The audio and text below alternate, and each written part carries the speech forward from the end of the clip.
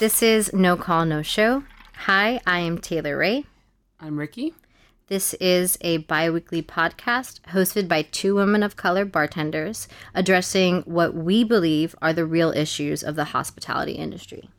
Welcome back, and we are, again, starting with our Long Island iced tea. Yes, I'm going to start right now.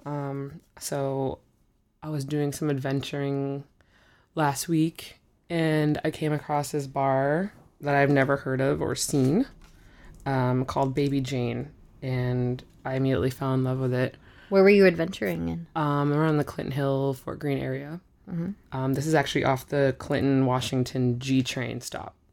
So I was hanging out over there by myself, looking for a place I'm reading this new Sherry book, and I was just looking for a place to sit and like read for a little bit before I had to go into work later that night. And I found Baby Jane, and I talked to the bartender for a little bit, and they told me it was a Black-owned bar, which was even cooler. Yeah. So right after that, I started researching it. Well, first of all, I really enjoyed my time there. I had about 2 cocktails and just chilled out, read my book. No one bothered me, which is great. To go by yourself somewhere as a female and like not be bothered at the bar is like a gift. That's a win. So win. All right. I was talking to the bartender. I forget her name, unfortunately. But after doing some research, I found out it's owned by somebody, I don't want to mispronounce her name, but Safira Molina-Hill. This bar is related to Dick and Jane's, which is also in the same hood, and that's owned by her husband. Awesome. So it's really cool. They Power did this couple. together. Yeah, exactly. And something that I read about her that I thought was really interesting that I identified with was that she started out in fashion.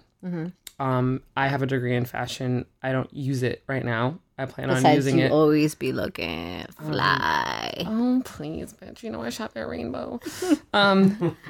Anyway, though, she had a career in fashion and music management, and this is great, but she led marketing for Parkwood, which is the company that's Beyonce's company that produces everything she does. So she led marketing for that for a bit, which I thought was really interesting that she left that to open her own bar. And I get it, because our industry is the best industry. I don't care what anyone says. Shout out to our industry. Yeah. So she left to do this. Her bar is dope. In her words, she said it has Caribbean feels that is a vacation from the outside, which I think is awesome as your mission statement. But Clinton Hill and Fort Greene are already like kind of a vacation. That area is just so nice and like any season. But going in there, it's very Caribbean, like Bayesian themed bar. A lot of classic cocktails, like their own takes, obviously, on classic cocktails. They also have a whole non-alcoholic beverage list, which is awesome for right now because a lot of people are on that wave of like either taking days off from drinking or full months off or just giving up completely, which I fully support. And to be able to do it in a place like that, like a cocktail bar, that you don't have to be judged by it or anything, I think is really I think lit. also when I think we all drink water. I think that's something that we're all doing. You should all drink water. And if you're not, you should. But I think That's also gross. It's gross. But I think also, in between cocktails, having something that like changes a different taste profile or has something exciting or something that you're interested in. I think a lot of us, when we read a cocktail menu, we look at the spirit and we're like, okay, cool. And then we start looking at the ingredients inside of that cocktail, and we're more excited about the combination of ingredients in the cocktail than maybe the spirit itself. So when you see something that's a non-alcoholic list that has a really intriguing combinations of flavors, like I'm interested in that. Yeah. I mean, it does help you learn flavors better to just eliminate the liquor. Yeah. It'll challenge you a lot more. I thought it was great that they had that. And somewhere in that area, I've only been around the area for a little bit, but I haven't seen many bars that offer that. Yeah. So that was really Fort Greene historically, growing up in New York City, I went to high school with my best friend Corby. One of them, we've been friends literally since I was 14. She lived in Fort Greene, and her parents bought property in Fort Greene when it was super, super underdeveloped and there was a different, different demographic. It wasn't a different demographic. The demographic that was there has been there. The different demographic is what's happening now. And so for there to be a Caribbean bar is not out of touch of the area. No, it just that's, seems out of course. touch because it's been so, Black owners maybe haven't had different kind of, I remember, we would go to, there would be like a Caribbean festival every summer there. The West Indies Festival was there. And that was so that lit. area for sure. But to get like quality cocktails that are Caribbean themed in that area is... I think that there's definitely having, some bars. Sugarcane was a bar that was one of my accounts and I was working with Bacardi. And I fucking loved Sugarcane because it felt really organically hood and people were supporting everyone there. I was probably the lightest person there. And I was like, that's where I feel the most welcome is when, as a woman of color, like there's everyone around me is just darker and thriving and enjoying things. But that has always been, at least in Fort Greene, I can only speak upon when I was 14, there's a bar there called Frank's. OG Frank's. Love Frank's. Frank's. I probably shouldn't say this because it's shout out to Frank's Cocktail Lounge. Shout out to Frank's Cocktail Lounge, but Frank's was the only place in the hood who wouldn't card us, and we would go to Frank's as like 16-year-olds. But like we were like, okay, that's like we have to act mature. You as someone from growing up in New York City, the only times you can like drink outside of your house is in the summer because winters are a really hard place to get drinks served to you. But Frank's was the shit. OG spot. Frank died about a year ago. No. I heard about that. Someone posted that on Facebook. Yeah. Let's pour one out to Frank, but it's getting poured into my mouth. That was one of those places that I went to in New York before I was living here. This was a while back. I hadn't been living here yet. I was up here visiting. I actually was long distance dating this chef who lived around the corner who brought me there. And I was just like, what is this? Frank's was the place where I thought I was cool by ordering old fashioned. And the bartender was like, she gave me bourbon, ginger ale, 2 dashes of whatever bitters was in front of her. Put that back. And I was like, yeah, that's it. I guess that's, and I had like done research about old fashions or certain cocktails. So sounds delicious. It sounds, fucking delicious. Sounds like something should I'd order it right now and be like, can I get a bourbon, ginger ale, a couple dash bitters? You should like enter that into a cocktail competition. Shit. But Frank's because like if you're going, is it Fulton it's on? It's on Fulton in between so when you're Vanderbilt going, and Clinton. Yeah, so when you're on Fulton, you see the sign on like it's like a brick wall and it has like a martini neon thing and it's just like it's Frank's. Yeah. But shout out to Frank's. No, I remember that. Yeah, so and shout out to bars that are still standing in those areas that are thriving amongst, and I think that's where like a lot of, I'm pretty sure, I think I could say confidently that Baby Jane's probably had some influence of being a Black owned, if they're from there and they opened up a cocktail bar, they definitely went to Frank's. They definitely went to those kind of bars sure. that were, there's no doubt about that. That were Black owned back then, that had, were making cocktails, had scotch, had tequilas, had vodkas, had everything behind the bar, because Frank's has a lot of shit behind its bar. But those kind of places, were the reason why, those seeds were able to be plotted around that neighborhood and actually flourish and grow into places like Baby Jane. Oh, yeah, so support the OG bars and support the new bars. Yeah, I felt an affinity towards her because of her background and just being in this industry, starting in fashion and then giving your whole life to that and realizing how abusive it is and not making the money you're supposed to make into transitioning to an industry like this, which was once just like a crutch that just helped you make money while you were doing whatever else you were doing, and fully immersing yourself in it instead, I think is a really good transition, because fashion and our industry kind of go hand in hand in a lot of ways. The people are really different, but we're both creating things for people. With your hands. Yeah. And it's about expression. But I think, going through fashion and finding your path into the hospitality industry is, I think, a really good way to do it. I never thought I would still be where I am right now in this, like the 4 years I spent in school. And to see her open her own bar, like by herself as a Black female and like killing it, I was shocked. Not shocked in a way that I wouldn't think that anyone could do that, but in the way that the bar was set up and then learning her background and how long she was doing it for, opening a bar like this is incredible to me. Yeah, I think the shock factor is... Shout out to her, because, I mean, being in fashion and, like, running Beyonce's whole thing, she also, like, launched House of Darion. She helped 50 Cent launch his fashion line back in the day. So, like, she's been in it. She's made a complete career change into this. I think that's the shock factor, is, like, the shock factor, I think, with a lot of people who... And these are for bartenders who... you know, went and have their bachelor's or master's in something. And the shock value for us is it's like a welcome home kind of thing. It's like the shock value is that you left an industry, which is really hard to do, especially if you've been integrated in it. And this may be so much money on school and all the time I spent. This could be the same advice to somebody who wants to leave the hospitality industry and venture into another one. When you feel really rooted and comfortable in an industry that you think that I went to school for this is what I should be doing, or this is what I love, it's okay for at a certain point in your career, whether you are thinking about leaving a industry and going into the hospitality industry, or leaving the hospitality industry and going into another industry, is that it's okay to be deeply rooted in something, but in order to grow, you have to be replanted into like a bigger pot and flourish in a different way. And like, that's a scary thing, but you can absolutely do it. And I think that's things you can take from every industry and that will carry over. Yeah. For me with fashion, it was like the ability to deal with the most difficult people.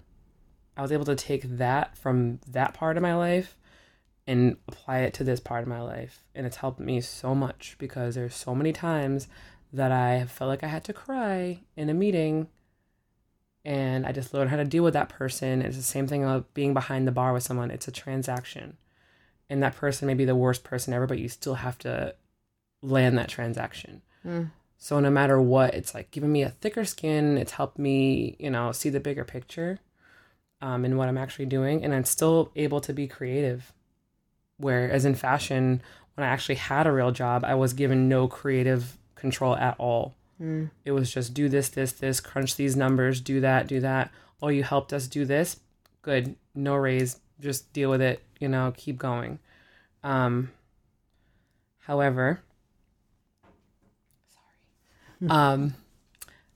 I think for her, it was probably easier. And she has the support of her partner, which is... Yeah, he has his own bar. I'm sure she was around for the whole thing. So opening her own, not to say that he made it easier, but she definitely had the support and help that she needed from her partner to transition over into this industry. That's awesome. I'm glad that you got to experience that. Really quickly, I'm just going to do my Long Island iced tea, which is Ricky and I were in a scenario where we were at a bar and something went down, and there was this amazing woman bartender. Do you remember her name? I don't. She was the best. But there was a situation that happened where two men had a physical altercation, and it was a couple of men were on top of that, and she was just by herself in the scenario. And I think ultimately we don't have to get into the details of that night, but I think that's something that we should address. And so if you are a bartender, whether male or female, and if you are owner, male or female, the no close alone is such an important rule that should be addressed, because here she was, fortunately, in a room full of bartenders. And a physical altercation happened with someone from the hospitality industry who started physically touching Ricky, and also saying terrible things. Making stupid comments that... I can ignore a stupid comment, but then it was a stupid comment, and then he touched her, and then he touched another one of our friends' hair, and basically we were with someone who acted extremely professional, but at a certain point it got to it was so many layers of disrespect, so many of us trying to hold back, that this guy kind of made a move to like touch our friend, and he just knocked him out. And that was the most fulfilling thing I've ever seen. One, because so many times you see people being so out of line and so fucking just next level disrespectful. And this is after the bartender already said to him more than once, "Can you please stop? Like, stop." She deals with him all. He's a regular there. She deals with him all the time. He just doesn't listen. So she asked him politely more than once, and then forcefully asked him more than once. And you have that like regular like.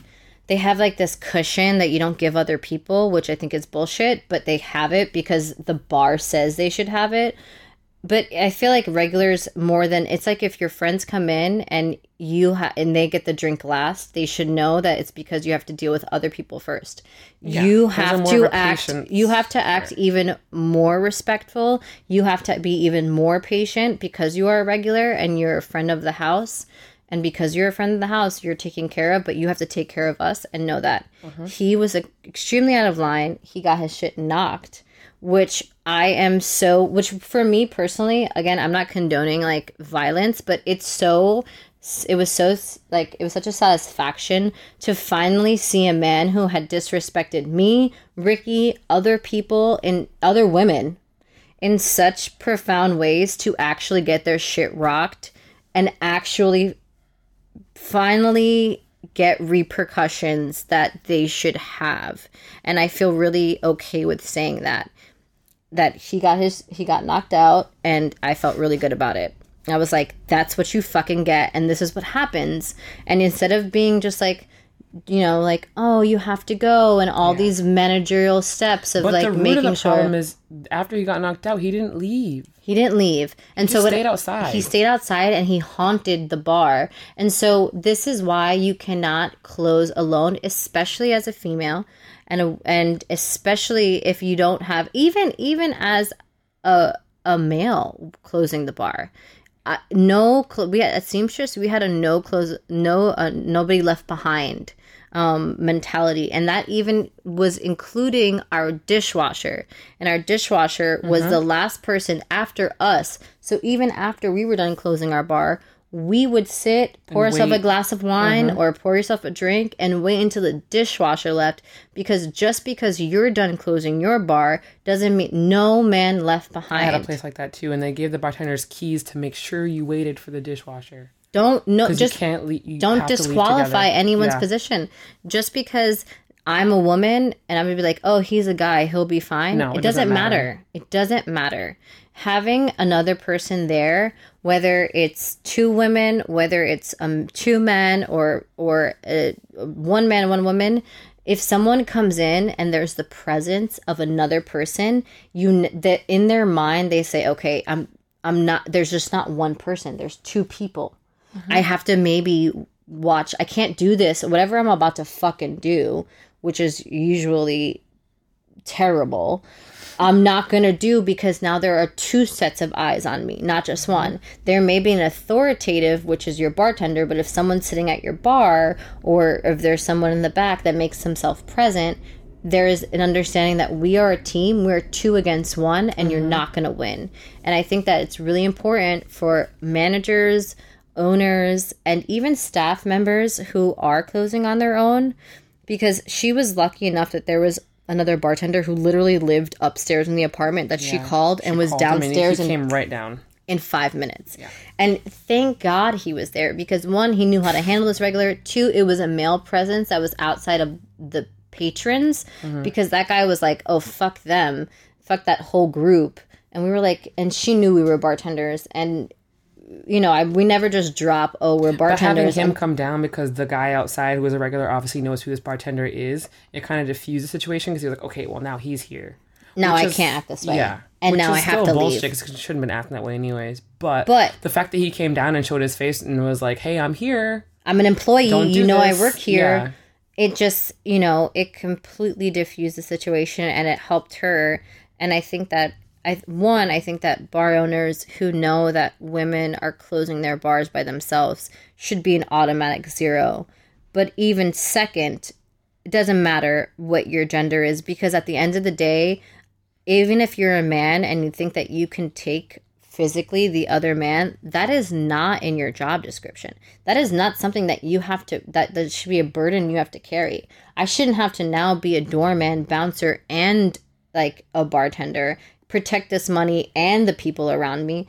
There should just be swallow the cost, pay maybe a newer security guard or $100, $150 a night. Maybe it's the hours from 9 to 4 or 10 to 4. Maybe you don't have to be from the beginning. Just a late night. But just a late night like sign of security will help filter some of that behavior. I truly doubt that if that guy was going to behave that way and there was a door guy, one, it would have been dissolved immediately, and two, he probably wouldn't have acted that way. But he knew that she was just like this little bartender and wasn't gonna. Which was dumb because the people that were there were way bigger than him. It doesn't matter. Shouldn't even have tried. But he was obviously drunk off his ass, and he just knew this bartender wasn't going to do much because she already asked him more than once, and he still did it, and he still wasn't kicked out. Yeah. Even if she tried to kick him out, he probably wouldn't have left. Because sometimes someone could be like, oh, I've said you have to leave, and they're like, no, I'm not going to leave. And he probably would have, and then happened. what happens now as a woman? What do I do?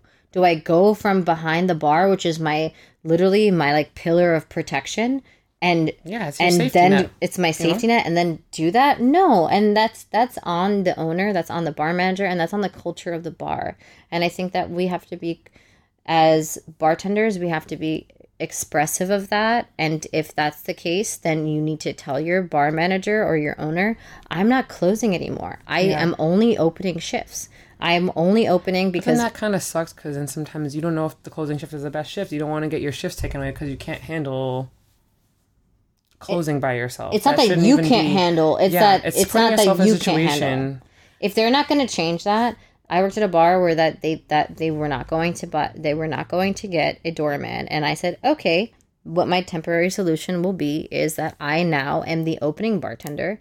And I guess if this male feels comfortable closing by himself, then that's up to him. I don't. I voice that. If you still want me here, you can switch my schedule. If not, then I'm no longer here. And I love you and I love this bar, but I can't do this. For people that aren't in the position to do that, like some people aren't in the position to be like, okay, well then if that's not what you want, then I'll just go. Some people need the jobs they have, and do you need your life? Do you need your safety? You do, but if you have no other option, like people don't have it like... So then, Ricky, okay, if there's no other option, what I'm saying is, what's the solution? You're saying there's no option. You have to go to them with a solution like, okay, can my bar back stay all night? Yeah, and I'd had to pay my bar back an extra $35 to stay with me just to close. I'm just saying it's either that or like you can't put yourself... Because New York, people are very replaceable, unfortunately. So I'm just saying for people that don't have it like that can't be like, well, my solution is to work opening. If they're like, absolutely not, you're out and you're out of a job, that also sucks. Then if people are as replaceable as you say, then they will be okay with finding another job where that shouldn't be an issue. I mean, I don't think that's true for everyone, but okay. I know, but you have to say to yourself... At what point does the $150 to $300? I'm not saying don't my safety, because you've visited me on multiple occasions. Yeah. Where you just stood with me till 4 a.m. even though you had to be up super early just because of this. And for me, the money was not worth it. You cannot give me enough money for my safety. For you, the money wasn't worth it. For some people, they don't have it like that. I don't have it like that. I know, but some people literally can't be like, well, I have to quit this job because I can't do this. So I'm saying for people that do have that, there's other solutions. I think the solution is if your employer doesn't want to change it, be like, okay, cool, ride that out until you find another job and make sure that your security is your priority. Because if you, we work in an industry where we serve people booze and we are comfortable with people being drunk in front of us. However, we cannot predict how people will act and what situations we will be in. And I think it's really important that if that's the situation and you don't have protection, then you put yourself first. You be like, okay, if that's what you want to do, that's fine. I'll work 4 more shifts, work 4 more weeks, and be proactive in finding yourself a situation where that does not happen. Because the older we get, the more I do not give a fuck about my money, and I do give a fuck about my safety and myself. I'm just saying for people that can't, this is why we're saying this right now, because anyone that does own a bar, has management in a bar, like, just be aware of that. And hear us out. We're talking about it, because if you never, some people don't think about these things, and like, these are real things you have to think about sometimes when you're a manager or owner of a bar. Not everyone feels safe, and you should always take that into account when you're making your schedules or whatever, because these kind of things happen, and mostly, sadly, more than the time it's with regulars. So it's like, just keep an eye on it and make sure that everyone feels safe. Safety first. I worked in a place where a manager used to check in on us every month, just to be like, hey, just a monthly check-in. Is there anything you don't feel safe about? Anyone that said anything to you, just wanting to know. If not, that's cool. That's great, actually. But would always do a monthly check-in. I think that's a great tool as a manager or an owner to just check in, because some people don't even speak up about things, and it's good to talk about these things that could seem like you would never know. Yeah. That girl the owner probably has no idea that she feels that way. Yeah. So it's just good to check in. Because she only had one shift a week, and she doesn't want to get that shift taken away. So she's like, I get what you're saying. She was definitely like making the money. Yeah. So. Yeah. Anyway. Yeah. That's our tea. Yeah.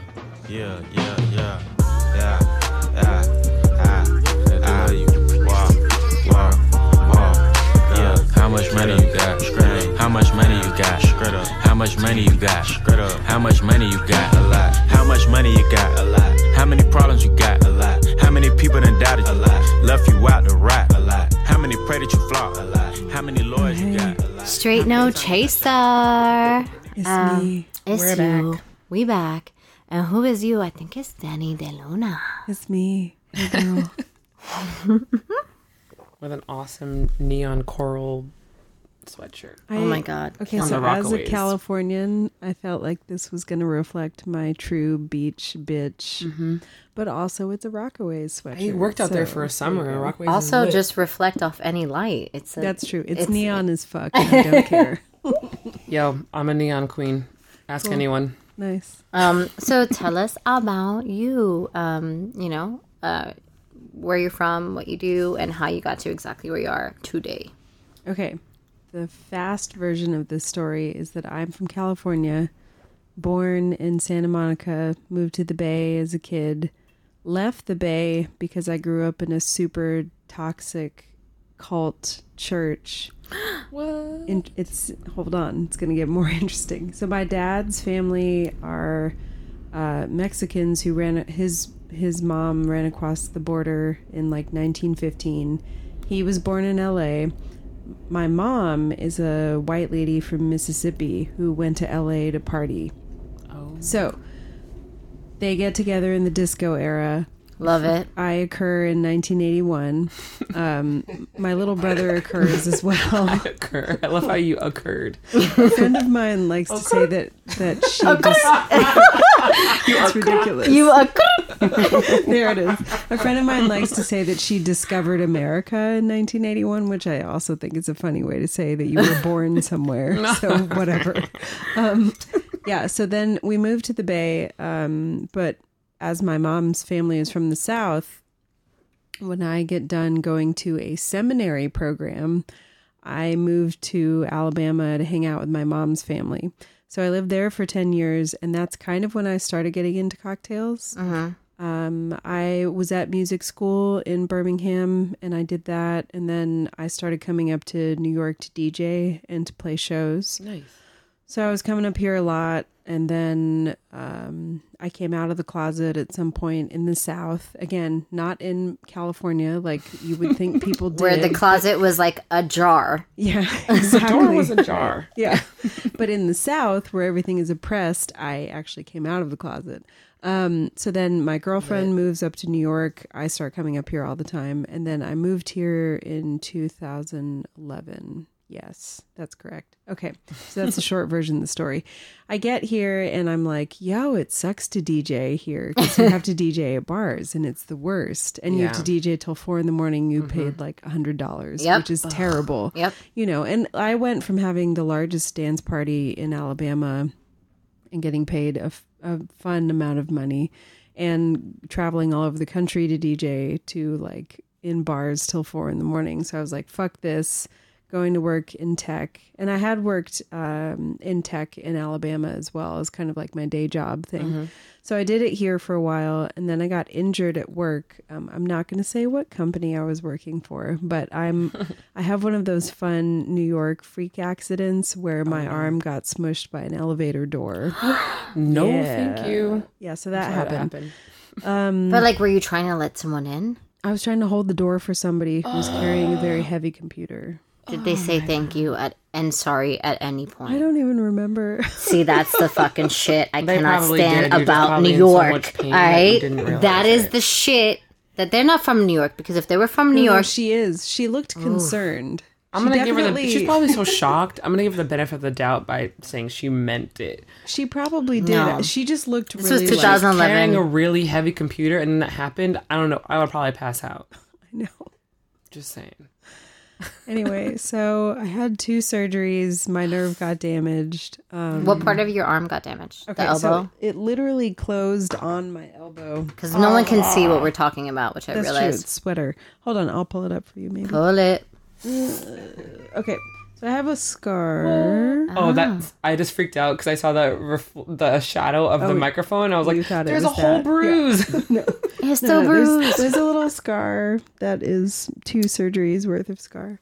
So that kind of also put my music situation on hold because then my hand doesn't your work, arm, so I can't yeah. play guitar and synth and all of those things. Which contributed to your DJ work. Yeah, that too. Right. I took a break from that as well. Okay. So I was talking about how I got into this business. Okay. Yeah.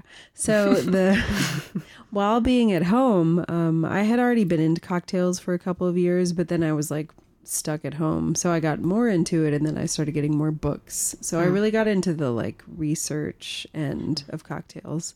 And someone say development. Yeah, that's true. I've made a million cocktails at home and I have a very extensive home bar and I am home bar girl for any on Instagram. At Home bar girl. That's me. that's her. Yeah, that's me. So that was happening. I was making a lot of cocktails. I was blogging about it. And then I started getting PR firms contacting me to do cocktails for brands, which was tons of fun. And I really liked doing that actually, because then it gave me exposure to a lot of different types of spirits. Because if it was just left up to me, I would do like rum, gin, and maybe agave and brandy for the rest of my life. But you know, there's a lot of whiskey brands in the world. So I've gotten a lot of... what they say. Yeah, I heard that. I heard about that. Yeah. The whole Kentucky, you know, coming from the South, that whole thing. You're like, That, right, and that was a thing. What's that sound? it's the sound. it's my Vito Verde sound. That Vino Verde sound. That Vino Verde. It sounds like. I don't love that. I don't love that for us. Portugal wants to think about that. They don't. No, they don't. They definitely don't. Listen. All right. No.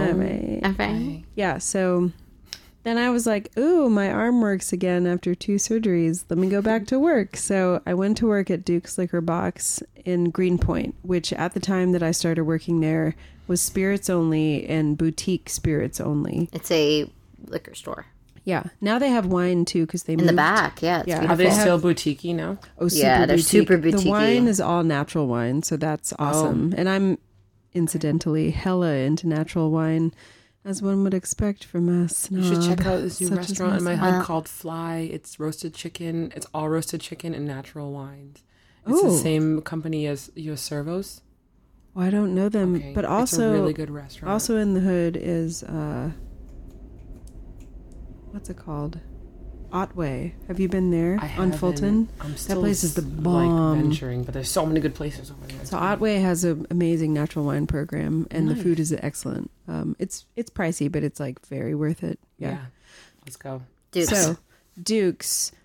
So Duke's Liquor Box, I will forever love because it gave me a huge education because it was all boutique spirits and it was a huge range of those things. So I learned about like Batavia, Iraq, but also Arak from the Middle East. So like all like massive ranges of things. I tasted a lot of mezcal and learned about that. I learned about a lot of craft whiskeys, which I am kind of into like American single malt now. I would say that like I have a real appreciation for things that are very much of the place that they are from. Yes. So sometimes you'll run into these whiskeys like, let's say Colkegan from Santa Fe that absolutely taste like the desert. And you're like, that's awesome. Like that's what this should be. Yeah. This shouldn't be like the next, you know, whatever coming out of Indiana that gets blended. I mean, people can argue with me about that and that's fine.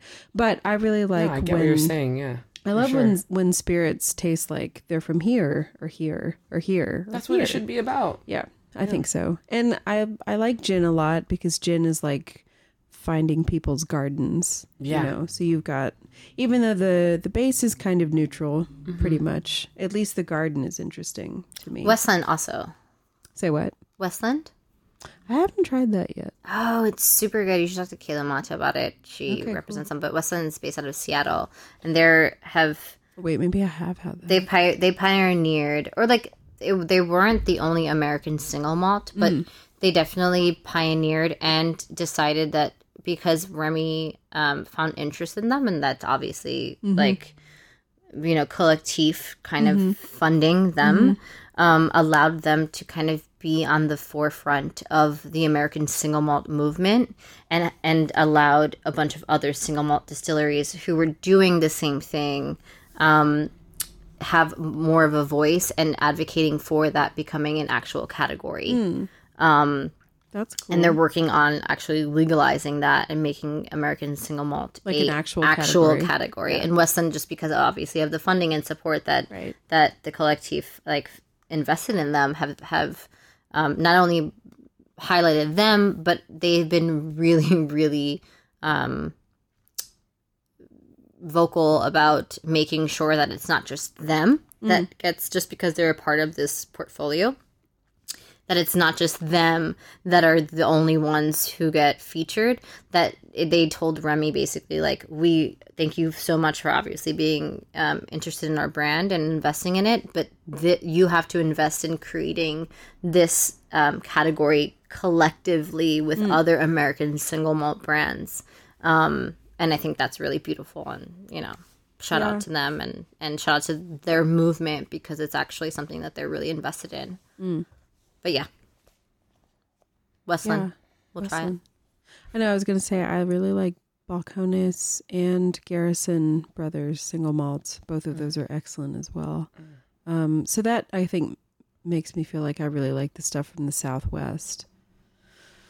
But the desert smells like something wonderful, you know? Yeah. So then when you drink spirits that are from like a drier part of the world, you get it. And it smells like dirt and stones. And but like, I love agave spirits for that reason too. Exactly. Like in the agave category, I really like Sotol most of all, but that's because my Mexican part of my family are from Chihuahua.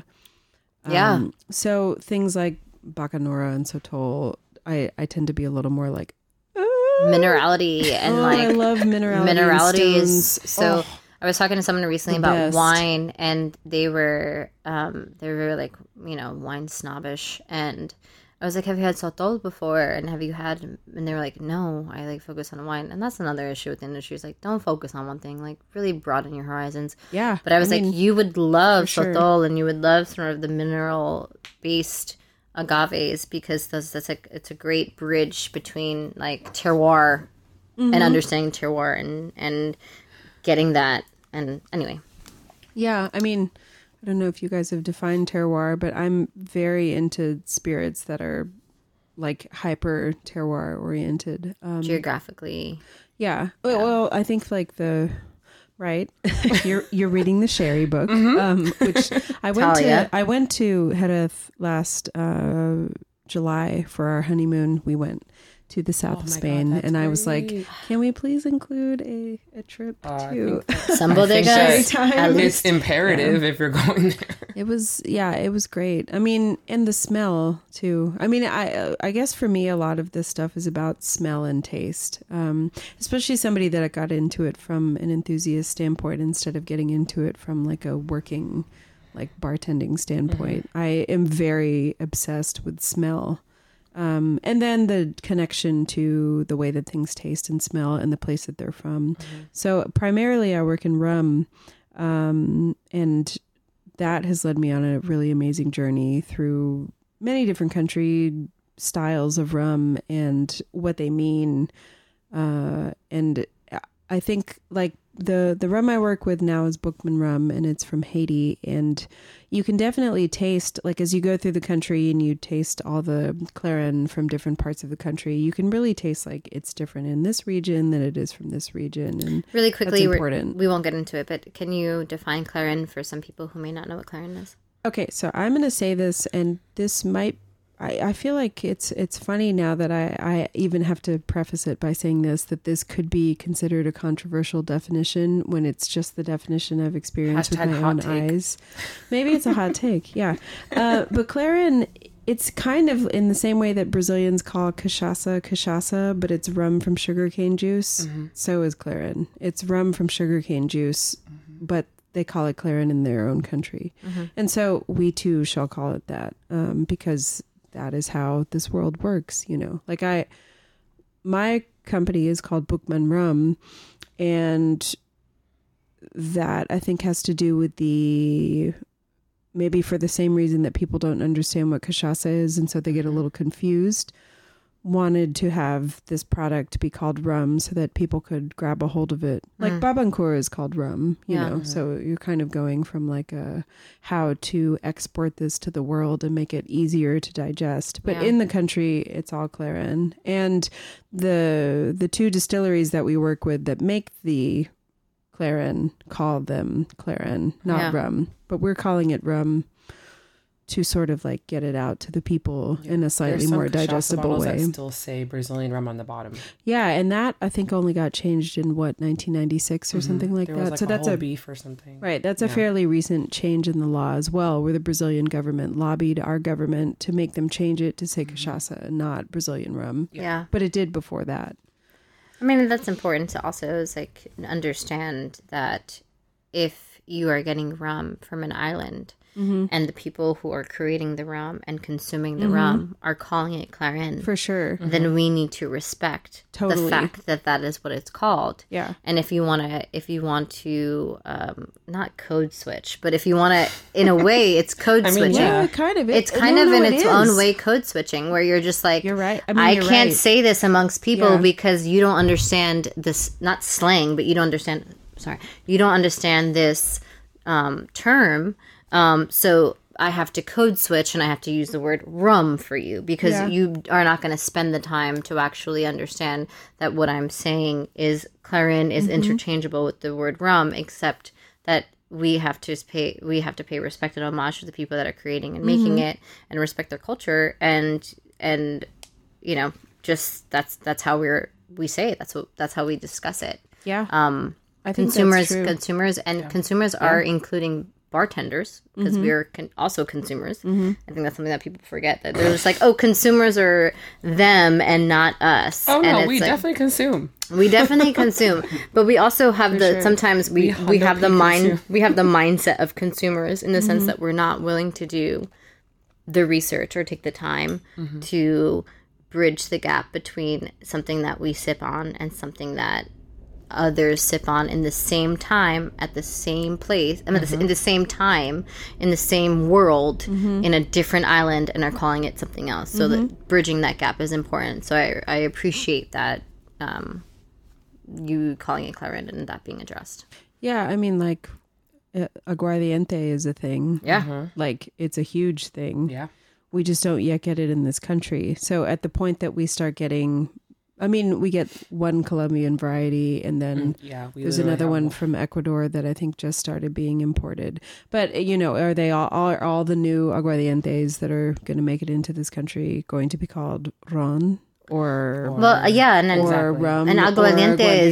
aguardiente is what my understanding is, and the knowledge that I know is just like it's what it was before rum was, transformed, before rum was aged, before rum was within the Spanish region of the Spanish islands. Aguardiente, it was something that they called rum because it was water fire. It was so intense. Right. And it was off the still, and it wasn't aged. And it was the translation of aguardiente is literally water, fire, water, or fire, whatever. Yeah. And so, so I'm Puerto Rican, and so I have a different understanding than my sister, my half sister, who's my sister, who's half Colombian. So when I went to Colombia, aguardiente was a different spirit. With anise. Yeah, with anise, it was a completely different spirit. That's the only one I know, to be honest. Yeah, that's and so I remember when I was working with the rum brand that I was working at, was like trying to differentiate and calling it something else because it is a part of because people would think that we were talking about aguardiente, which is what Colombians, the liqueur that Colombians have, that's theirs, that's what it is. But understanding Kill Devil, aguardiente, all the different kind of and the word Gildive is Kill Devil in French. Exactly. So they're all the same. Yeah. I mean, right. So an aguardiente is the same as Clarin, basically. Like you're looking at unaged sugarcane juice spirits that are probably a one pass on a small homemade kind of a still.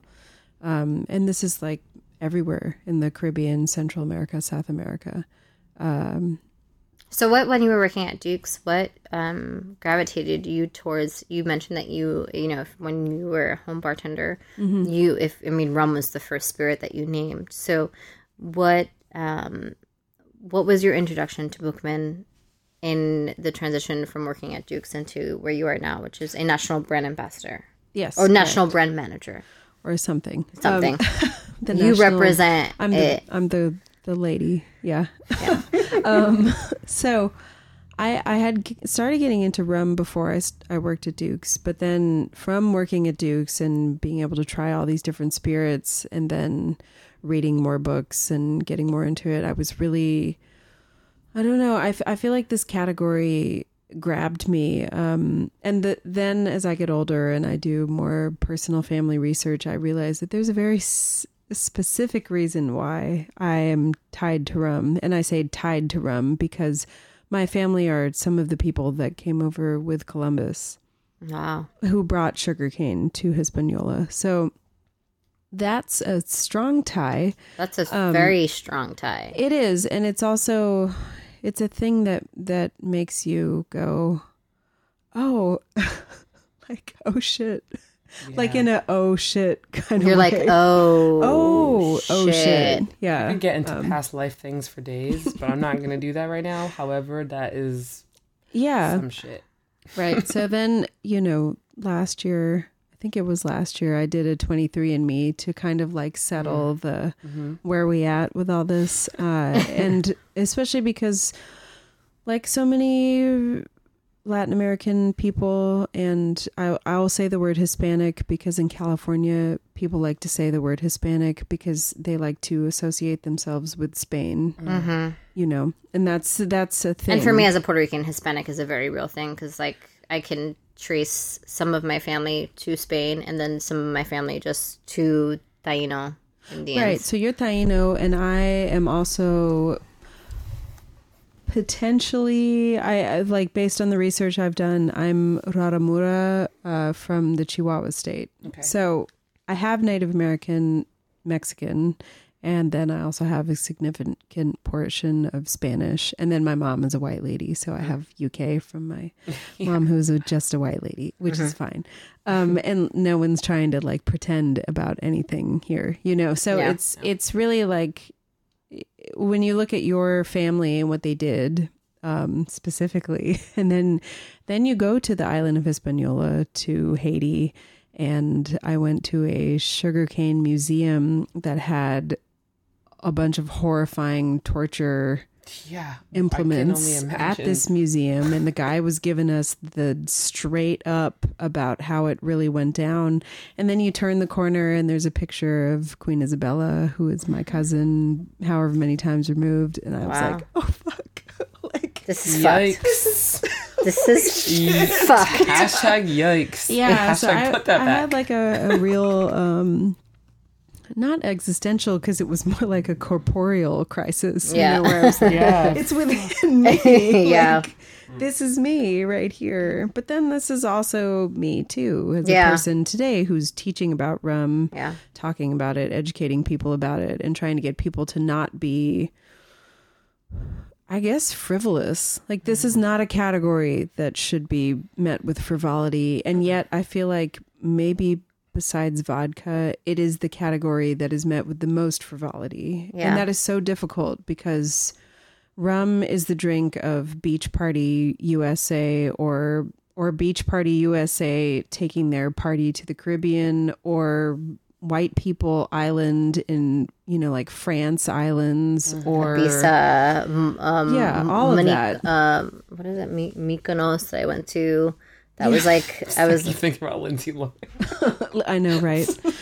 Now that Lilo is a club owner in Mykonos. And she was doing that horrible dance, and someone was like, "That's how you should have done in Mykonos, bitch." She was doing that horrible dance. I know. It's hard. It's hard to like take anything seriously at this point in our lives. But yeah. yeah, exactly.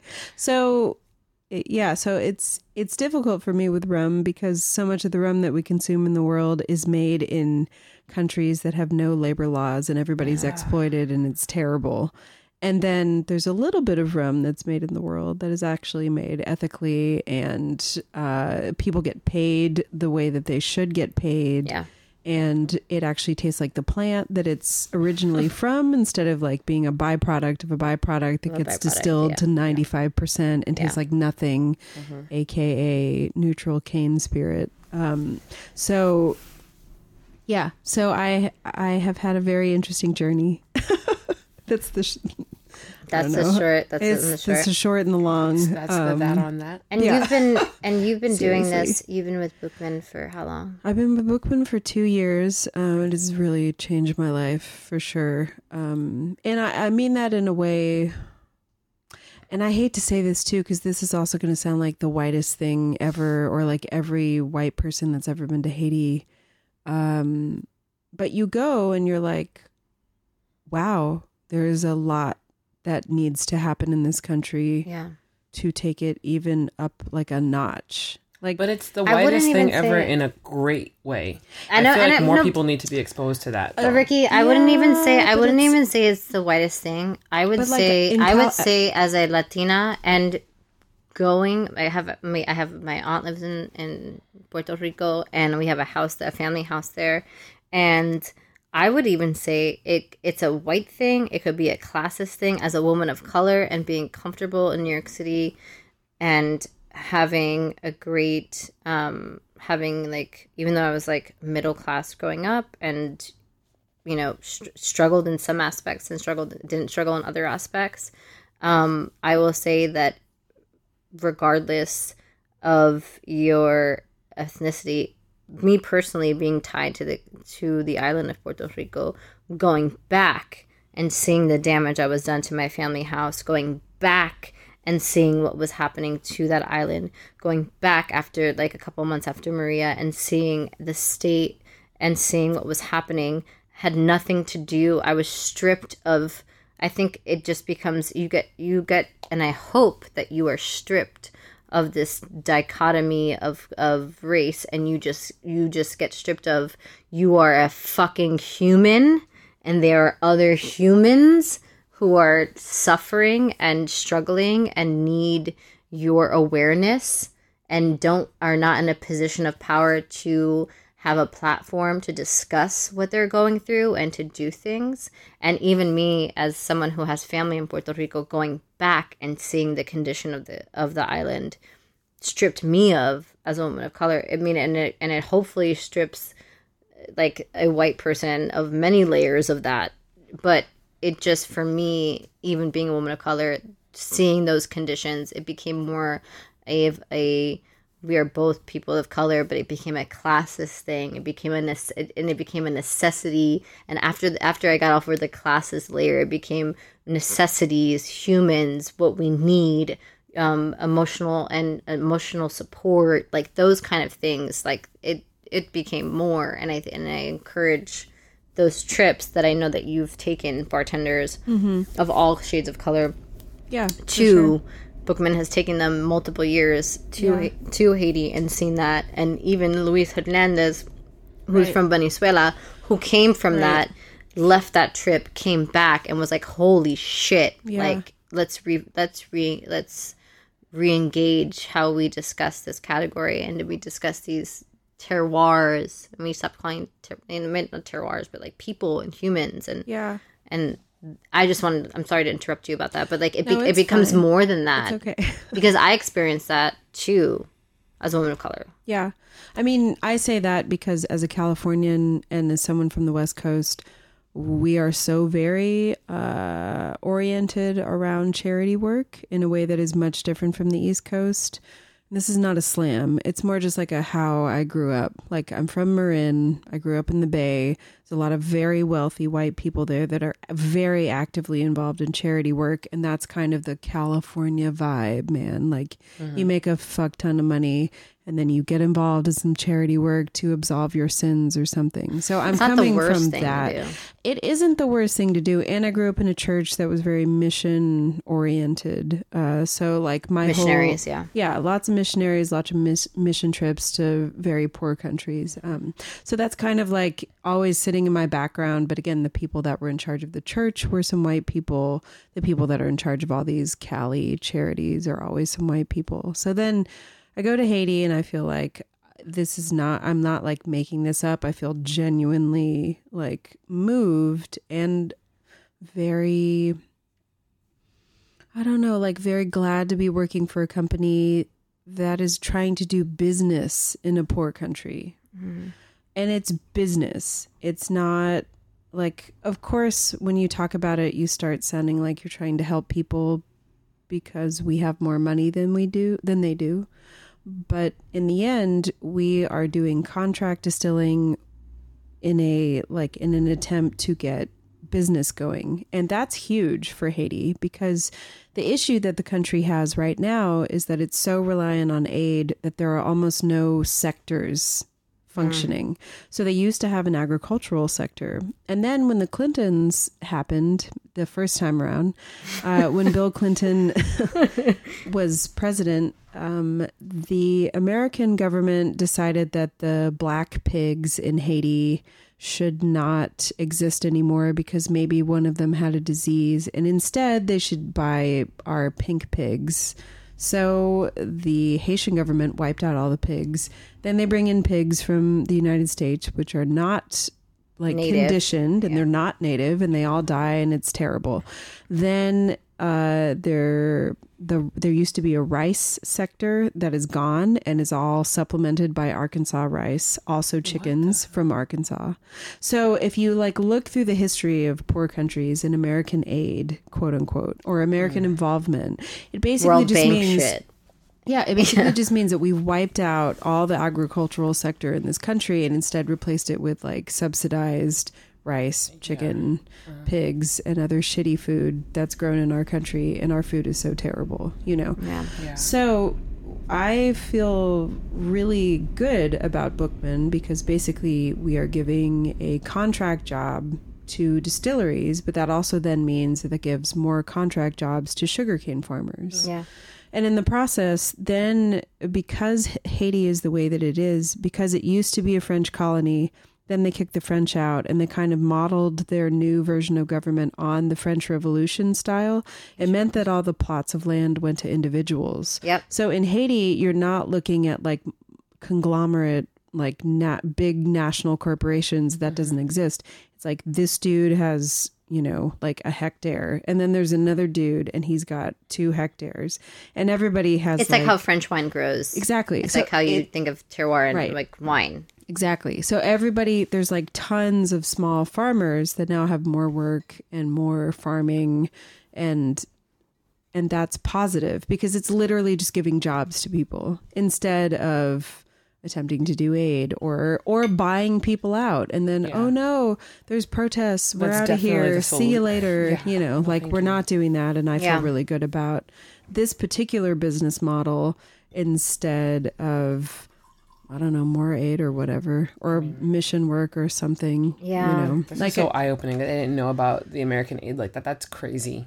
but that's true. Like that's Central America too. God, I mean, we that's really such destabilized trash. Central America for the same. I mean, I don't. You can keep looking at American interference around the world. Yeah, like and the it's coffee always industry true. with Nicaragua. Yes, the coffee industry is a great example. Yeah, totally. that was a huge thing. Like I remember in high school, I did like a.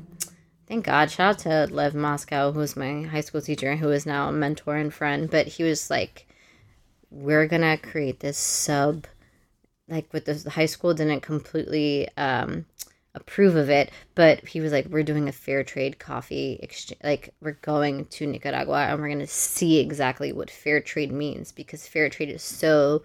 This was in 2006, where like fair trade was like very early on, but just like seeing what that actually means, going there. What does a fair trade farm look like? Oh, it looks like what you wouldn't expect a fair trade farm to look like. This is so. Then how do we then go back to the U.S. and be like, what is fair trade? How can How can we then, as high schoolers, like we got, like a New York Times article, like literally just being like, this isn't like fair trade is bullshit, or these things are bullshit, and you have to actually go there and see what is called fair trade, or what is called these certain things that like brands, rum brands, or other distilleries, whether it goes agave, and even when it goes into agave and talking about replanting of new agave plants when you're using others, it's like, do you know how long it takes for an agave plant to mature, and how much actual work are you doing towards replanting and all those things? It's like, I think that what I really want to know, especially working with a brand, and now that I'm not working a brand anymore, for me moving forward, like transparency about what the fuck you're doing is so vital for me. And I think it's something that like whether or not you feel good about talking about, and whether or not you're working with a brand that you maybe their morals don't align with yours, but even being able to have the conversation about being on the opposite side of transparency, on like the not good side of transparency, and even having the conversation about how your brand is not transparent, or you guys are not doing things, just having the knowledge and the tools to even have that conversation. People are like, I don't want to talk about it. I don't want to talk about it. No, but like, and nobody even wants if your to talk brand about farming. No ever. one. No, I mean, unless you're in the French Caribbean, nobody wants to talk about sugarcane farming at all, because it's terrible most of the time. Like the entire Central American and South American sugarcane farming industry is horrifying, and has horrifying human rights records where people get kidnapped at 15 and die at 25 because of dehydration and kidney failure. I mean, this is like documented too, but literally nobody that's a brand ambassador for a brand ever talks about the fact that their rum is created from death, you know? And I hate to be super blunt, but I kind of don't hate it anymore. No, fuck that. I mean, it's... We unapologetically shake shit up. It's really so just- funny because like, so, you know, in the rum club that Shannon Austin and I do, we have not yet talked about rums in a Spanish style, because every time someone brings up like, should we do this, I'm like, okay, so I'm going to talk about people dying for like an hour. Like, I don't know what else to say about this. Like this, it's distilled to a super high proof, so you're not really even tasting the source anymore. And then like the human rights record is so bad that you can't, which is why actively get into it. There's this like conversation that's happening with rum. It's like whether we should, like the DOC, like categorizing rum in that kind of way. Well, I mean, like I'm into that, especially because there are for certain Mexico, people. There are certain for people. real. There are a lot of people who are like, no, I don't want to do that. I don't want to categorize rum in this like DOC, DOCG kind of style, because I think that a lot of those issues would come up, right? Because like rum is just like a wildflower. Like not to say like sugarcane, like, but it's not. It's not, what's the word that I'm looking for? It's not, not managed, but there's no laws against rum across the board. Right. So, yes. So it's more like in some cases there's laws. It depends on within the a country. Within right. the country. And then there's styles within countries, but there is no unifying law other than it needs to be from sugarcane somehow. Sugarcane distillate, Yeah. Like there's there's no like union or anything. And I think that would be... It could be good. I mean, I understand the national resistance to that, but then that just means that each country needs to actually be transparent about what goes on. And that's hard. I mean, like we live in New York.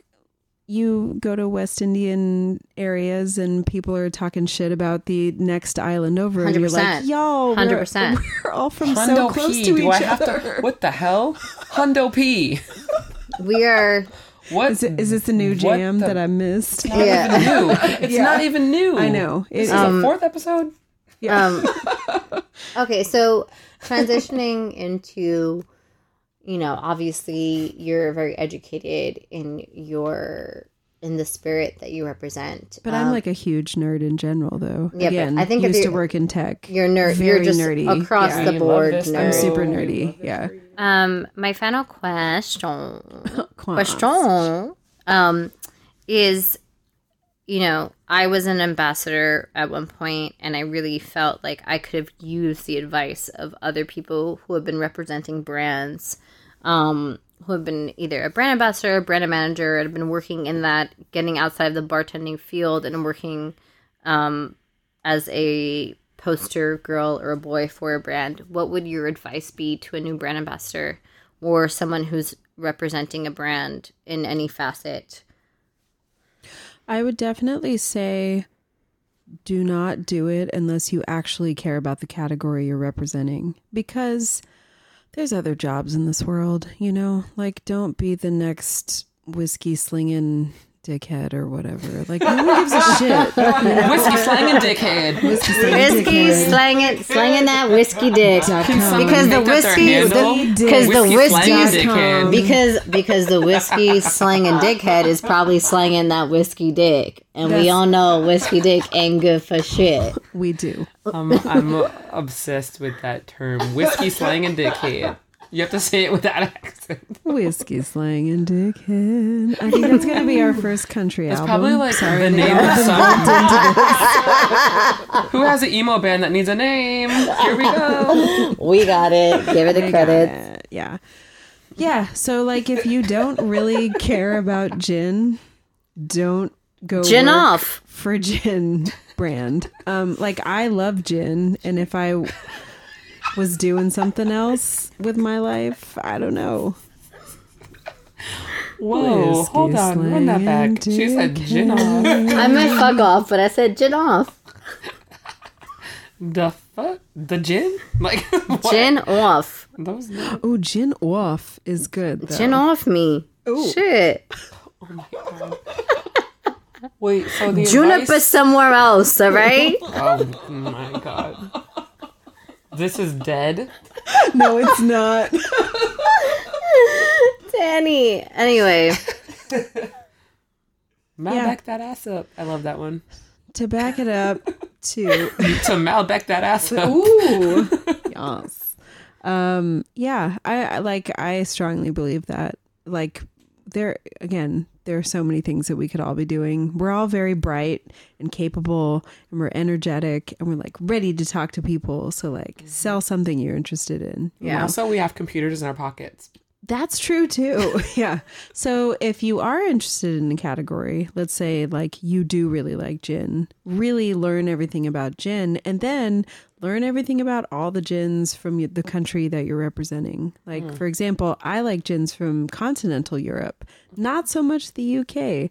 I feel like the UK gins are kind of weak at this point, and continental gins are killing it, specifically Germany, France, Belgium, and Spain. You know, like amazing different types of distillation. They're using copper pot stills more. The terroir is far more interesting. The botanicals are really interesting. Where with the UK, you're like, cool, I know bartenders like to deal with Beefeater, and I don't fucking understand that. I mean, I feel like bartenders are always like, yeah, Beefeater, and I'm like, fuck you. Like, it tastes like, I don't know, aggression or something. It tastes like the white. name. Yes, it's white aggression. It's white aggression. It's Beefeater aggress people that, yeah, okay. Yes. Okay. Beef feeder. Yeah. Like, I it don't just know. sounds, yeah. I'm sorry. And just cracked my Tanqueray is knuckles. fine, and Bombay. Because that white aggression is makes also you crack them knuckles. Ooh, Gotta get shit. it out. Ooh. But But yeah, and again, not that the white aggression isn't happening in France, Germany, Belgium, and Spain, but at least the gins are more interesting. So yeah, and if it's rum, you need to absolutely learn the 2,000-year history of sugar, or the 8,000-year history of sugarcane. Then you need to learn how sugarcane got to Europe, and then you need to learn the entire history of the Caribbean. And if you start selling rum without knowing all of that, you're doing a massive disservice to everybody that died who was trying to make sugarcane happen, and slavery. I mean, you've got to learn the whole thing. Yes. And that's huge and very important. And really, as we research all these spirits more, you know, it's like if you're a person selling whiskey from Scotland, you don't necessarily have to get into the massive... I don't know what to say about that, but like, it's not the massive. It's not you can, there are some spirits that you can talk about where you don't have to talk about human rights abuses. And then there's rum, and the entire situation is human rights abuses. So you got to know your history, and you got to be feeling comfortable to talk about that. And also, if you think, just to follow up, it's like, if you are a rum nerd, I think that rum, as we discussed earlier, is something that has been a wave that everyone is really riding on. Everyone's on a fucking boogie board out here trying to surf. That's right. And y'all just gotta, and I learned the hard way because I fucking crashed under a wave, and I had to learn, like, working with the rum brand, like, exactly. Wait, are you still talking about boogie board? Boogie board? Yo, I grew up boogie boarding. You know, I only know how to boogie board, but... Me too. I never surfed. I don't fucking surf. I'm top heavy. Your girl's falling down. I'm a triple D. I'm going down. I went to a Saint Germain learn how to surf thing this summer, and guess what your girl did? Sat on the towel the whole time, made everyone welcome cocktails for after they... Oh my God, I'm swag surfing all the time. Hello. I just made them welcome cocktails when they got done surfing. You're like... I wasn't about to be caught out there. I was like, dumb. when Beyonce was like surfboard, I was like, surfboard. You're right on. But no, I think that a lot of people who are very interested in rum, and like I said, I learned the hard way, and I decided to make a really an important decision to work at a rum bar, even though I was working with a specific rum brand that wasn't even served at that rum bar, to actually have a really greater, deeper understanding of the history of whatever spirit that spirit specifically. But if you are into rum and love to work with rum and love the profiles of it, profiles are people are literally putting things in their hands to create the flavors that you taste on your fucking palate. Your palate is someone who works, and is someone that has history, and is someone that's in a place, and who's a person who fucking has history like behind that. And I think that's just like so important to understand, and not only through this is rum is an active spirit. I think agave definitely is a part of that. I think there's definitely spirits that were like that sector of understanding, like sweat, blood, and tears into every single like saline drop you put in your daiquiri to make it balanced. Right, but also fucking changes things. Like actually think about that shit when you drink. Educate yourself and be a greater part of this community who's involving themselves in the history. And Danny is a huge source of that, and that's why I thank you for being on this motherfucking podcast to do that. You were great. I could pick your brain all day.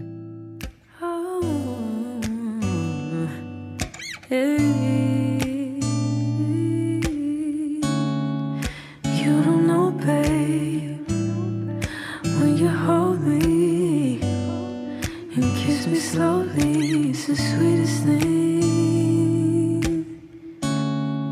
and it don't change. If I had it my way, you would know that you are.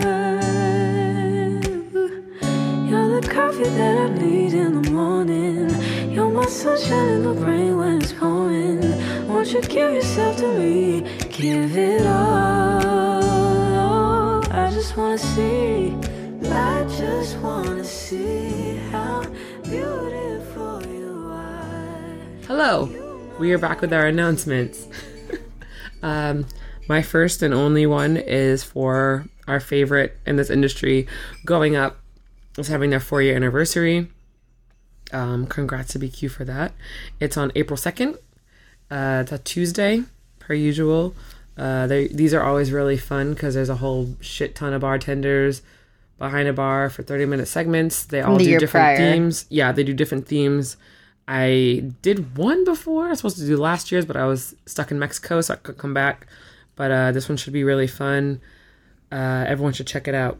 That's this Tuesday, the next Tuesday, right? The second? It's the next Tuesday at 3 Bleecker at Von Bar. On Bowery and Bleecker, right on the corner. And the downstairs part. The downstairs part. And they usually, because it's such a huge lineup, because it reflects the whole year's going ups, and it does little 30-minute like segments intervals. It may start earlier. We're gonna get the details, but it's definitely something that you guys should check out, whether it's before your shift, because last year I think it started in the afternoon and it went all the way till 4 a.m. So if someone wanted to go before their shift or after their shift, just to support their 4-year anniversary. That's something. Their Instagram off the top of your head? It's Going Up. Going Up NYC? NYC. So look at Going Up NYC for further details. I'm sure they'll be posting all week about this. BQ will be as well. Yeah, so look for that. And Facebook. Facebook as well. And on Facebook. Denny, you had a announcement. You had 2, right? 2 announcements. But one chronologically. Chronologically, the next announcement is that Gladys Caribbean, the one that's on Franklin Avenue in Crown Heights, is having their 5-year anniversary party on April 4th. So y'all come out, celebrate the rum, hang out with Ms. Shannon Mustafer, her badass self. Queen. Really the queen. Yeah, she's actually my queen too, because I would say that she's heavily responsible for... Yeah, we didn't. I would say just Tiki Queen, really, but like she's a queen across the board. She and I have been doing R&D and like working on cocktails for years, and I truly appreciate the way that she breaks everything down and absolutely has to make a drink like 15 to 20 times to maximize its full potential.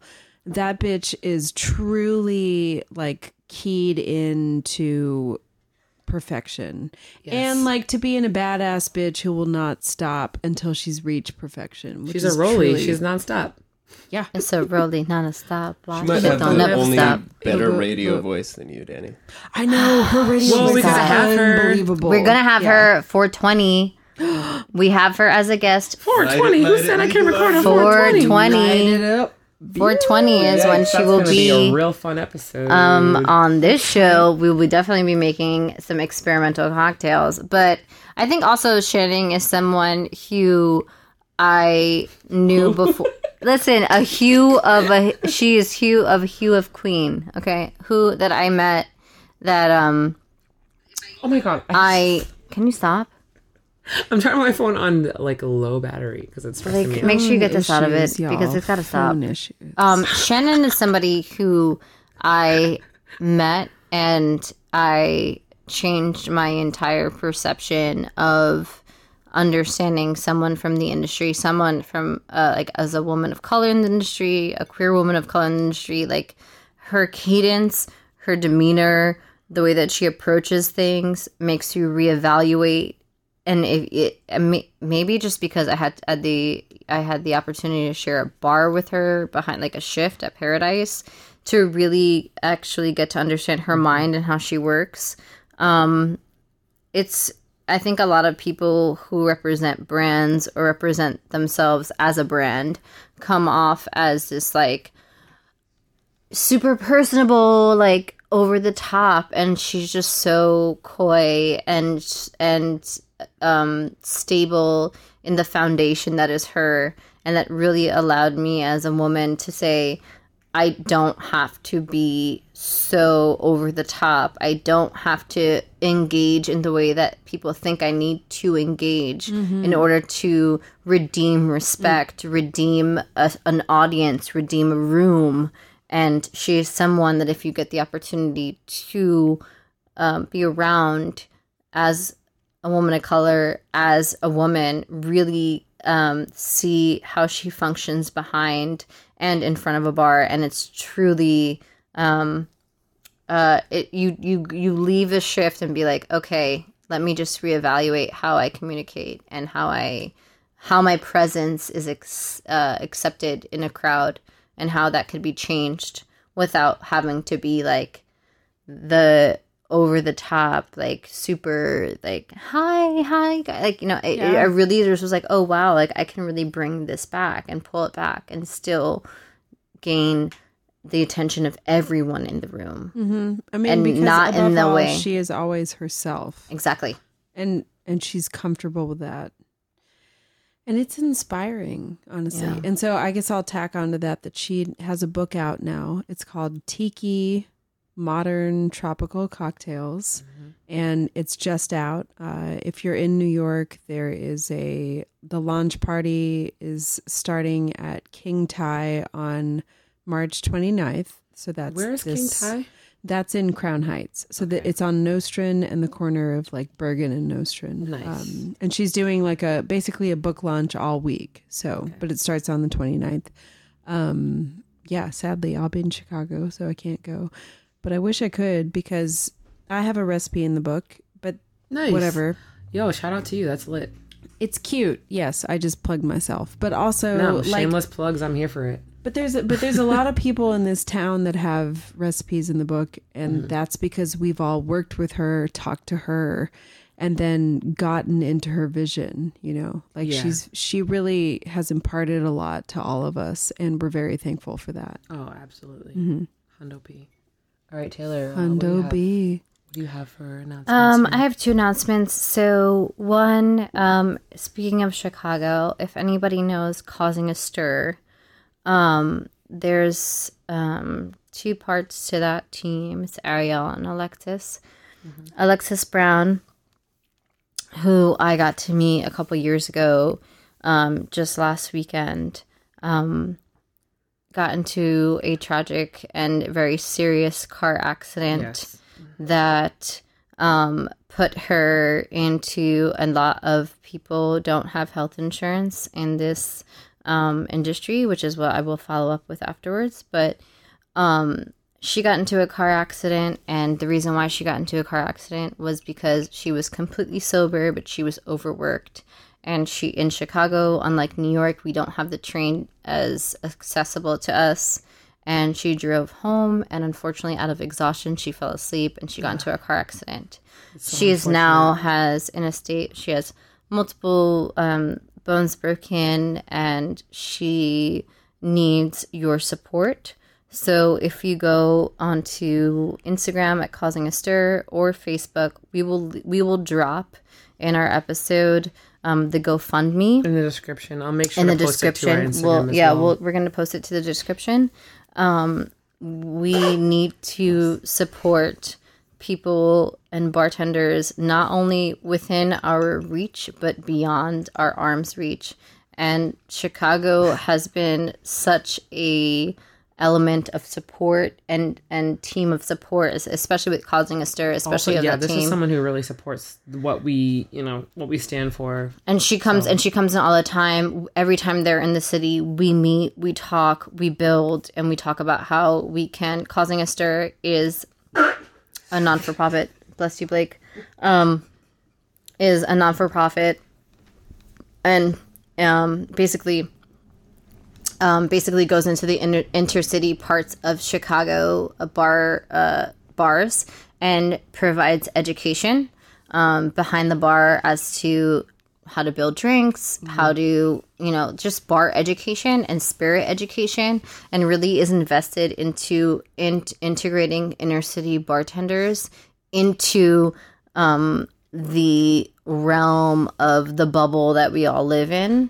And I think that's really important. Also just like a beautiful human, someone that we should all support. She also is the littlest little bitty ray of sunshine that when you come into a room, like she just like brightens it. Yes. And I love her. And I was trying to call Ariel and I wasn't able to get to her because I think that she personally is overwhelmed by how much how many people are contacting her, reaching out to her. And I said, in any way possible. So what we're going to do is in the description of this episode, we're going to obviously copy and paste the GoFundMe and encourage people to support her, because when you don't have insurance, when you are in a car accident, when you have multiple bones broken and you have to stay at a hospital for weeks on end, and then after that you then have to go into physical therapy, and then in the entire time you don't have an income. Yeah, and because our job is completely physical. And let's be honest, like, my savings account isn't lush. So, like, I could not say that if I got into an accident tomorrow, 6 months later, I'd be able to pay my rent every month and not work. And so what we're going to do is support her as she has supported us, and make sure that she's taken care of, because not our industry does not just, our arms don't spread within these 5 boroughs. Our arms spread across this country and then across this world, and whoever needs the help that you need, we are here for you, and we will continue to be here for you. And as a woman of color, you are my number one.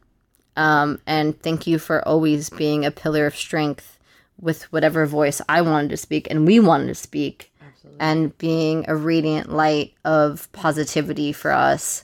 And so there is no question that New York will not support you and hold you down through your journey of recovery. Hundo P. And I mean that. Yeah. And so let's how you want to link this into we'll link it in, yeah. We'll and then following Women of Color, I love you, Alexis. We're here for you. You're in our prayers. Fuerza Latina is a 2-year ongoing fundraiser that I started at Vaughn, and now we're going to be doing it at Diamond Reef on April 9th. We have Diamond Reef, yes. Yeah. We have Yoli from Broken Shaker. We have me, Genesis, and Monica. Yoli. Also, happy birthday, Yoli. Yeah, it's her birthday like today. It was yesterday. And when this comes out, it'll be maybe, it was just a few days. We have Genesis, Cruz, Monica, and me, which are the 3 Puerto Rican girls who work at Dead Rabbit, which is super sick. We have Yanni from Volcan.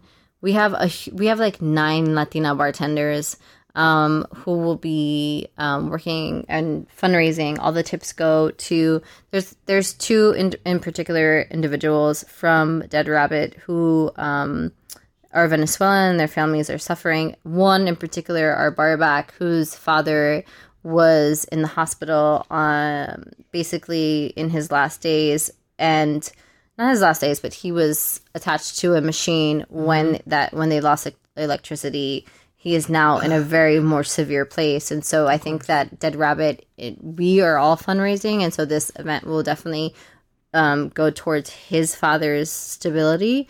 He's been transferred to another hospital, but because of the 2 days of not being stabilitated in the way that he needed to be, he has suffered through a lot more than he should have. And he was actually on his way up into recovery and took like 10 steps back because of it.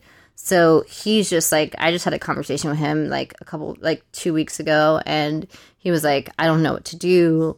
My dad is, and I was like, we will support you. And so Fuerza Latina is going to be at Diamond Reef on the 9th from like 7 to midnight.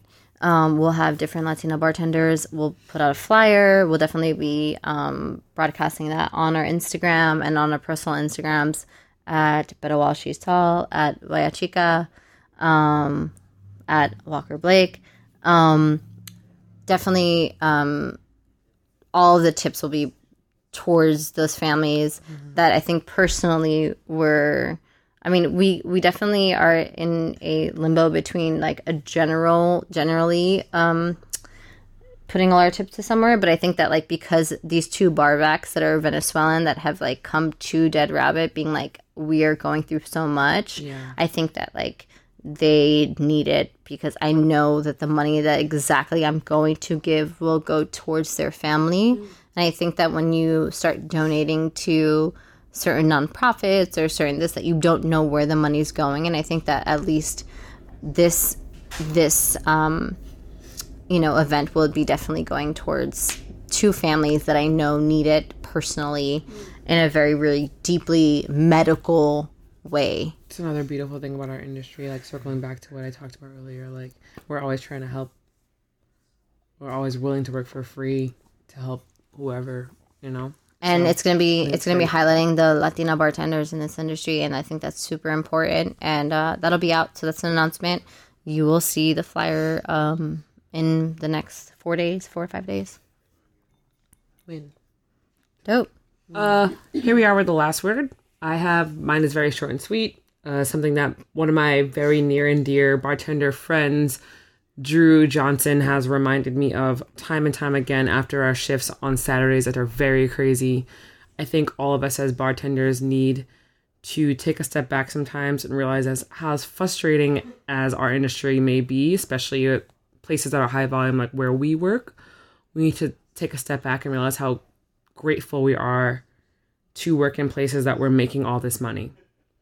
And no matter how frustrating people are, or no matter how many complaints we have, whether they're funny or not, we need to take a deep breath and just put our heads down and do the work. It's frustrating a lot of the time. I mean, we have a million complaints all the time about this person said that, or that person did this, or that's really dumb, or this is really stupid, and I'm annoyed by this or that. But we have to really take a step back and look at the bigger picture most of the time and just see how grateful we are to have what we have and to be working in an industry that's this lit, and to have the friends and support that we have, especially in bigger cities. I mean, we're all connected in whatever city we're in, nationally and internationally, in what we do.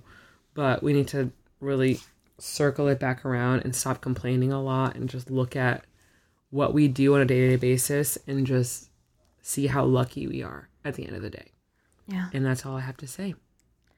My last word is I just recently changed my Instagram to Vaya Chica, and it used to be Red Wine Dime, and then when I started working with the rum brand, I changed it to Te Rumsis, and then I changed it back to Red Wine Dime because I was like the comfortable default.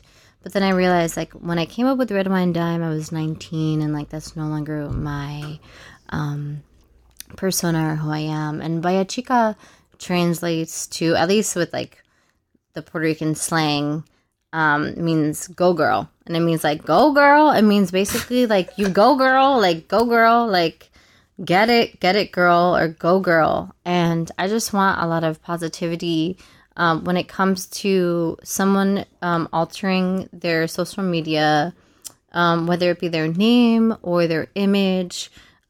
Really embrace them with positivity and really try to, instead of think of like, oh, why are you changing this so much? Or why are you doing something so different? Realize that the discomfort in social media is really privileged. It's silly. It's not real. And I think that what we should focus on and praise people on is in social media is the positive things that they're posting and doing and how you can contribute to that. I think that when someone posts a picture of themselves, or someone changes their name, or someone posts something that's moving in a direction towards positivity, that you really latch onto that versus countering that and bringing negative energy. And just in general with social media, I think that everyone kind of sees this outlook as this opportunity to, judge or see things and have opinions on. But we have to really, really remember is that these are people's lives that they're allowing you to peer into their lives. And that is such a moment for you to be positive and reinforcing and really supportive of, whether it be their stories, or spend a moment one day to just say something positive about someone's post, say something positive about someone's story, and really, really re-engage social media into a uplifting platform and not a heavy-weighted platform that you allow yourself to troll onto. Or it's easy, and I've done it myself, and I'm not perfect, and I've been there, but I just want people to really use it as an uplifting light and a means of connection towards positivity. And that's it. So this concludes our episode number 4. Number 4. Thank you guys for listening. Yeah, we love y'all. Thank you to Danny. Thanks to Please send Danny. in your questions to nocallnoshowpod@gmail.com. Questions and Between the Sheets. Sex stories. I would like to say thank you to Balake again. Balake I'm never is gonna the stop backbone. thanking him. Balake is the backbone of us. Yes. No, Thank you seriously. to Orlando for the tea punches. Tea punches are delicious. They're And the hitting. space. And hello. Should we shout out? Let's just do a shout out to Walter. Hey, Hi, Michael. Michael. You're Michael in. cook You're a in steak. here. Yeah. Balake is gonna cook us a steak now because we're spoiled. We love y'all. See you next week. 2 weeks. 2 weeks. Okay, 2 weeks. See you bye. next week. 2 weeks. Bye.